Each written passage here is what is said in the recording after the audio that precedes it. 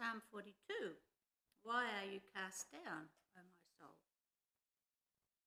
As the deer pants for flowing streams, so pants my soul for you, O God. My soul thirsts for God, for the living God. When shall I come and appear before God? My tears have been my food day and night, while they say to me all the day long, "Who's your God?" These things I remember as I pour out my soul. How I would go with the throng and lead them in procession to the house of God with glad shouts and songs of praise, a multitude keeping festival. Why are you cast down, O my soul, and why are you in turmoil within me? Hope in God. I shall again praise him, my salvation, my God. My soul is cast down within me, therefore I remember you, from the land of Jordan and of Hermon, from the mount of Mizar. Deep calls to deep at the roar of your waterfalls. All your breakers and your waves have gone over me. By day the Lord commands his steadfast love, and at night his song is with me, a prayer to the God of my life. I say to God, my rock, why have you forgotten me? Why do I go mourning because of the oppression of the enemy? As with a deadly wound in my bones, my adversaries taunt me, while they say to me all the day long, "Your God." Why are you cast down, O my soul? And why are you in turmoil within me? Hope in God. I shall again praise him, my salvation. Then we go to Romans 8, verses there, 28 and 29. And we know that for those who love God, all things work together for good, for those who are called according to his purpose. For those whom he foreknew, he also predestined to be conformed to the image of his Son, in order that he might be the firstborn among many brothers. Shall we come to the Lord in prayer and ask him to help us understand our message this evening? Let's pray. Heavenly Father, we thank you that you are a God who is pleased to walk with your people. And we thank you for the promises which undergird the path on which we walk. We thank you for your grace, which is greater than our need. And we pray this evening that as we consider this part of your word, your Holy Spirit would help us to grasp the comfort and the challenge and to walk with you in close fellowship. We ask it in Jesus' name. Amen. Our text for this evening's sermon is from Belgic Confession, Article 13, and I'll read that for you. It's a little bit lengthy.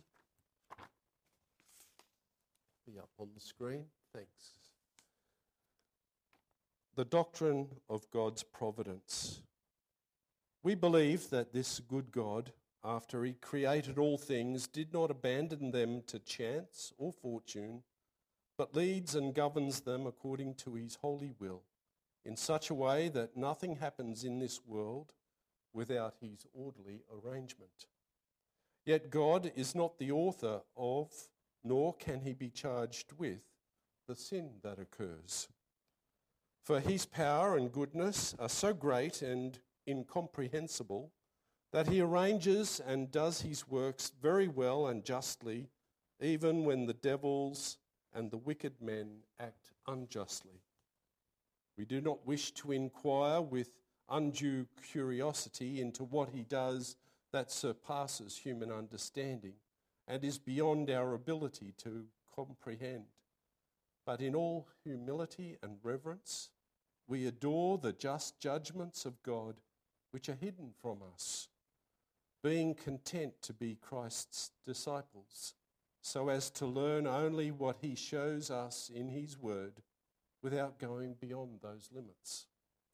This doctrine gives us unspeakable comfort, since it teaches us that nothing can happen to us by chance, but only by the arrangement of our gracious Heavenly Father.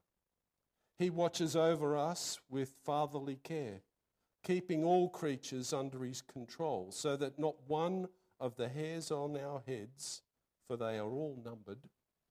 Not even a little bird can fall to the ground without the will of our Father. In this thought we rest, knowing that he holds in check the devils and all our enemies who cannot hurt us without his permission and will. For that reason, we reject the damnable error of the Epicureans, who say that God involves himself in nothing and leaves everything to chance. The sermon I'm able to share with you this evening is entitled, Who Really Does Care? And it was written by the hand of Reverend Bajema from one of our New Zealand churches. Congregation of our Lord Jesus Christ, there are many people who admit to a religious side. You can ask people on the street and the overwhelming majority will believe in God. Very few will be atheists. When it comes to whether or not God has anything to do with controlling this world, that's another matter. Many have the view that God has in some way left it to just go its own way. You could call it chance or fortune. Then there is the opposing view. Muslims are very strong on this because they are fatalists. They believe that Allah has absolutely decreed whatever is to come to pass. In a totally impersonal way, everything has been exactly worked out. In the time of the New Testament, these two views were represented by two Greek philosophical schools. The Epicureans believed God was very much hands-off. Everything that happened according to them happened according to the nature of the things created. The Stoics were the opposite. They believed you had to simply accept whatever happened to you. They said you had no chance of changing it and you shouldn't even try. To them, it was all fate. They believed that whatever divine being there was had a very hands-on approach, so you have no show.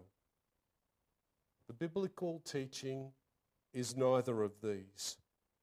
The Lord in his word actually says that he's involved in both, a hands-on and a hands-off way. In fact, if you really look at either of those unbiblical views, the logical consequence of their positions makes God the most unloving God. And that's what he's definitely not.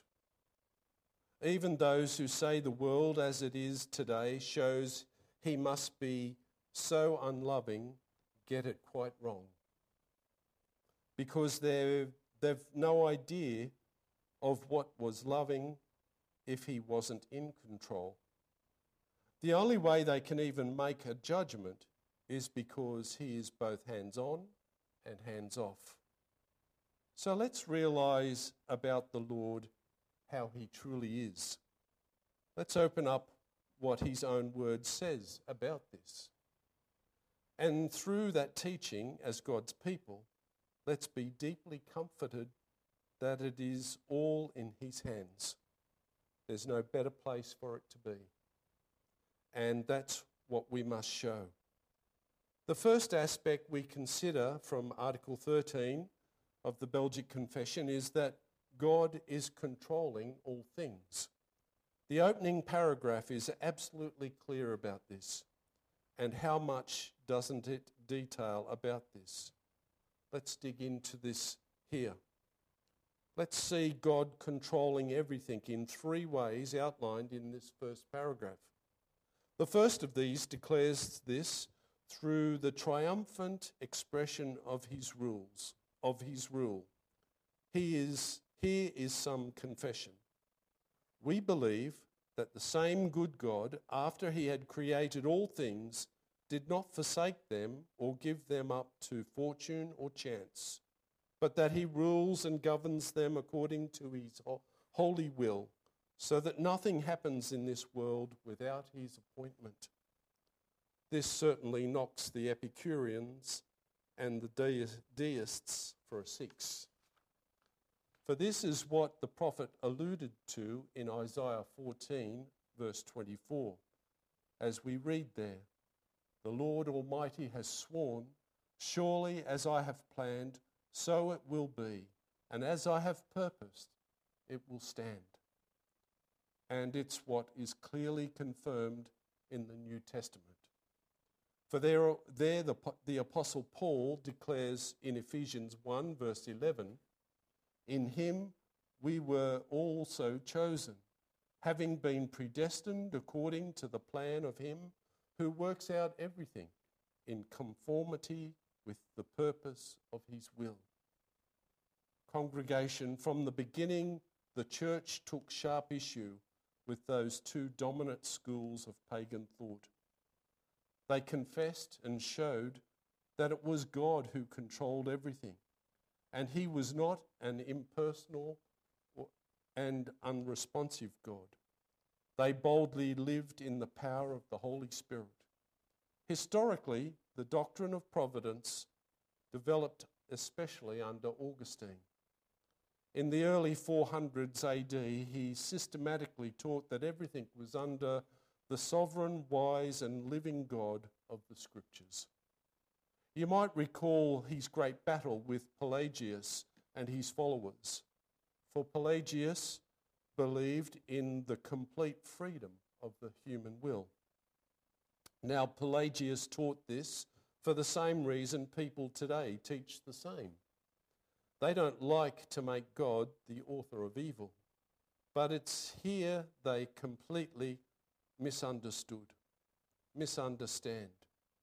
While the idea of God's sovereignty being 100% and man's responsibility being 100% is a mystery to us, it is yet completely true. This is where we come to the second strand in God's controlling all things. This is about the place of sin. As Article 13 continues, God neither is the author of nor can be charged with the sins which are committed. For his power and goodness are so great and incomprehensible that he orders and executes his work in the most excellent and just manner, even then when devils and wicked men act unjustly. Man certainly sins. James 1 verses 14 and 15 clearly outlines this process. And it does that by showing how man falls to temptation and so is dragged away and enticed and sins. So man is not a robot without a will. After the fall, man still had his own will. Depraved though it was the way he chose and acted. He's still responsible for his actions. If man sins, however, it isn't independent of God. The Lord allows it, and through it works for the good. God isn't the author of sin and isn't guilty of it. We only need to think here of Joseph. In Genesis 45, verse 8, we see Joseph clearly acknowledging that it was God who worked it so that he would be where he was in Egypt at that time. He told of how God inclined the hearts of his brothers, but only to what they themselves wanted to do. So by the influencing of those brothers' evil, God arranged that there would be grain for Jacob's household in Egypt. This is confirmed in Genesis chapter 50. In verses 19 and 20, Joseph reassures his brothers, saying to them, "Don't be afraid, I am in the place of God. You intended to harm me, but God intended it for good, to accomplish what is now being done, the saving of many lives." But this example is one of the few scriptures, is but this example is one of the few Scriptures shows us. Mostly what the Lord does with evil we don't know about. This is where Article 13 flows well into its third aspect, to do with God's controlling all things. Because he's controlling all things means it is so much above and beyond anything we can fully understand. We confess the wonder of his acts. In the words of the last sentence in the first paragraph, and as to what he does surpassing human understanding, we will not curiously inquire into further than our capacity will admit of, but with the greatest humility and reverence adore. The righteous judgments of God, which are hid from us, contenting ourselves that we are pupils of Christ, to learn only those things which he has revealed to us in his words, without transgressing these limits. You see, believer, we can observe what goes on in this world. You'll find that everything works in a certain way. You could call that way natural law, not that it was nature making that law. We totally reject all reference to Mother Nature, much as television presenters may love her. Rather, it's what we can see of what God is doing. It's really not much we see of God's doing, and sometimes the Lord works in a way which cannot be seen beforehand or afterward. Then you say it's a miracle. But the Bible declares that all God's works are miracles. Congregation, what we are confessing here is what the Apostle Paul was brought to at the end of Romans 11. There, after having seen the wonder of what God was doing through Israel, he sang out in the verses 33 to 36, "Oh, the depths of the riches of the wisdom and knowledge of God! How unsearchable his judgments and his paths beyond tracing out! Who has known the mind of the Lord, or who has been his counselor? Who has ever given God that God should repay him? For from him and through him and to him are all things. To him be the glory forever. Amen." So God is controlling all things. And having confessed that, Article 13 moves on to confess that God is assuring us of these things. Here a bit of history helps. This confession was written in a time of severe persecution. Thousands of Reformed believers were brutally slaughtered by the authorities, largely at the urging of the Roman Church. It was a time when believers naturally wondered how their sufferings fitted in with the Bible's words about a gracious and fatherly God's care for his own. It was actually at this time, and others like it, that they got so much comfort in God's word. For Psalm 121 verse 4 says, "He does not slumber or sleep." So what was happening to Christians in those times, as indeed is happening to many believers around the world today, is happening by God's holy will. As the second paragraph begins in Article 13, this doctrine affords us unspeakable consolation, since we are taught thereby that nothing can befall us by chance, but by the direction of our most gracious and heavenly Father.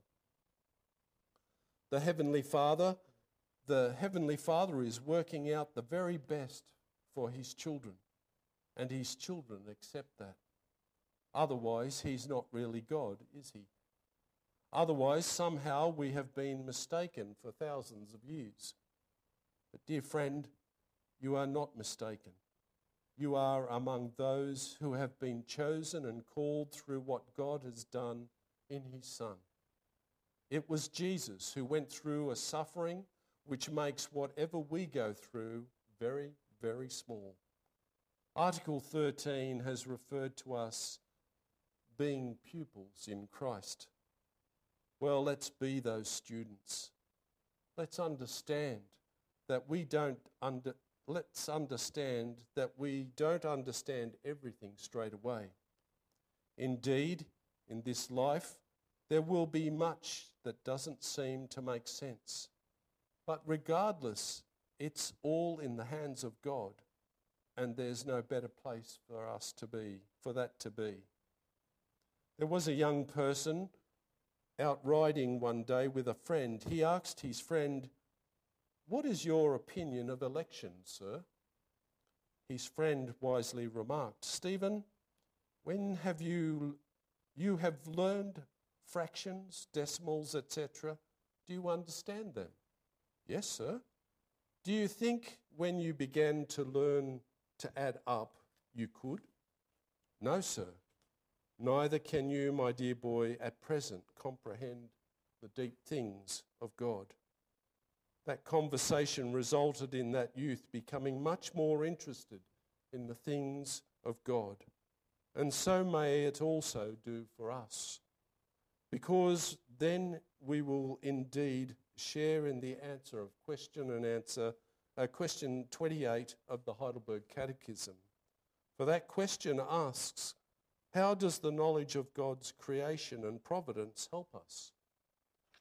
And together may we answer, we can be patient when things go against us, thankful when things go well, and for the future we can have good confidence in our faithful God and Father that nothing will separate us from his love. All creatures are so completely in his hand that without his will they can neither move nor be moved. Doesn't Romans 8 come ringing through here? For nothing will be able to separate us from the love of God that is in Christ Jesus our Lord. How much different, isn't it, than the chance which dominates the world? They always speak about getting lucky. And what's luck? It's the most impossible odds. And even if any of them wins big, don't they soon lose it all? They cannot be truly happy. In their hearts, they are always looking for something more. The broken lives of celebrities are played out in every street, in every suburb. There is no personal God there. And then there are those rigid, fatalistic communities. Oh, the rules are attractive. It's all laid out for you. But there's no personal God there because there's no love there, only fear. Dear Christian, you have the vital message for today's world. Your faith that God is ruling everything wisely and well, even though you can't fathom his purposes or understand his ways, challenges those who don't believe. And for those who do believe, you give peace and courage. Your God is so powerful. He has bound up the devil. Those forces of evil cannot win over you. And what they do and what they do to us is only because God is using it for us. And your God is so loving, he knows every hair on your head. That's how much he cares. He who sent his own dear Son to die for us is always right there. Amen. Shall we come to the Lord in prayer? Let's pray. O most great and gracious God, how much are we astonished by all that you've done and are still so busy doing. To think that you're working out all things for us, we of all people. That makes us so thankful, Lord. Please help it to make us faithful too. We thank you for sending your Spirit to live in us. Thank you that he convicts us of our sin, comforts us, guides us, gives us spiritual gifts and the desire to obey God. And he enables us to pray and to understand God's word. Let us live the life of faith in his power, not our own. Let us walk the path of obedience, filled with his joy. Lord, we hallow your holy name. We thank you and praise you for the gift of faith worked out within us by your Holy Spirit.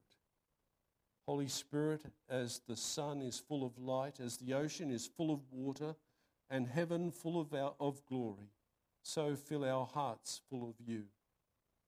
Lord, for those in our community who are troubled, those who suffer, those who are unwell or discouraged, help us, Lord, to uphold and support one another in your wisdom. Shine your light in the secret sins of our hearts. Equip us for tasks that are too large for us. Make us glad in what delights you. Intercede for us and open our eyes to rightly understand the word of truth.